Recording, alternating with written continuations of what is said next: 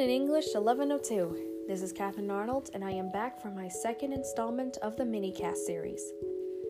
I visited a cemetery that was a 5-minute drive away from my house.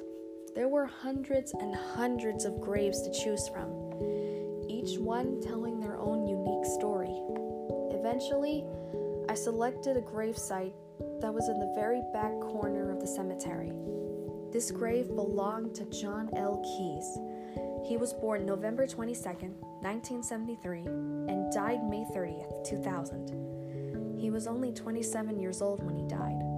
There was a photograph of him on his tombstone, so I could see that he was a Caucasian man with freckles and fiery red hair.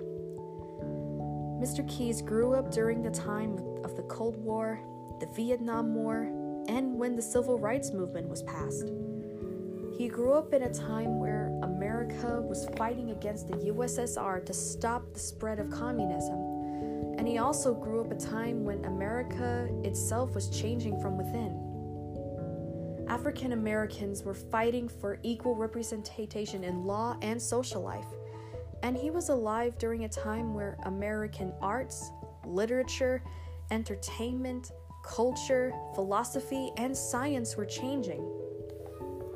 From what I can tell on his grave, he was in a plot of 6 graves, including his own. My guess is that the rest of the 5 plots were for his family. Perhaps he had 5 other brothers or sisters. He was also married. His wife was named Stephanie, and she was born November 9th, 1972. However, I can't determine if she is still alive or not, since the time of death is not inscribed on her side of the grave. He was also a father to 2 little girls. They had a piece of pottery made for him, and it's sitting right in front of his grave. I could only make out one name of his daughters. Her name was Nikki. He had beautiful purple bouquets decorating his grave. There was also 2 American flags in the front. My guess is that he could have been a soldier. He might have fought during the Vietnam War, at least in its very end, if he was old enough.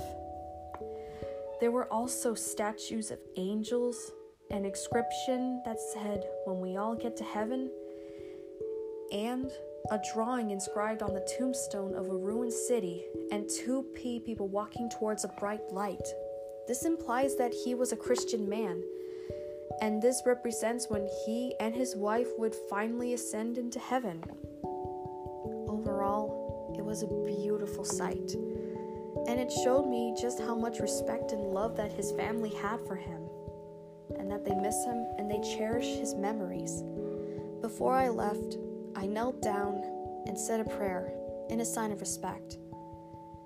And I said, "I may not have gotten to know you, Mr. Keyes, but from what I can see around your grave, I bet you were a wonderful, kind, loving man, and your family was very lucky to have you." After that, I bowed in respect and went back to my car. It was pretty difficult. It's hard being surrounded by the dead, and it's hard to see when someone is grieving. Reminds me of when I lost my own family, but it also reminds me to cherish their memories. Anyway, I suppose that's all the time I have. Thank you all for listening, and I'll see you all on my next podcast.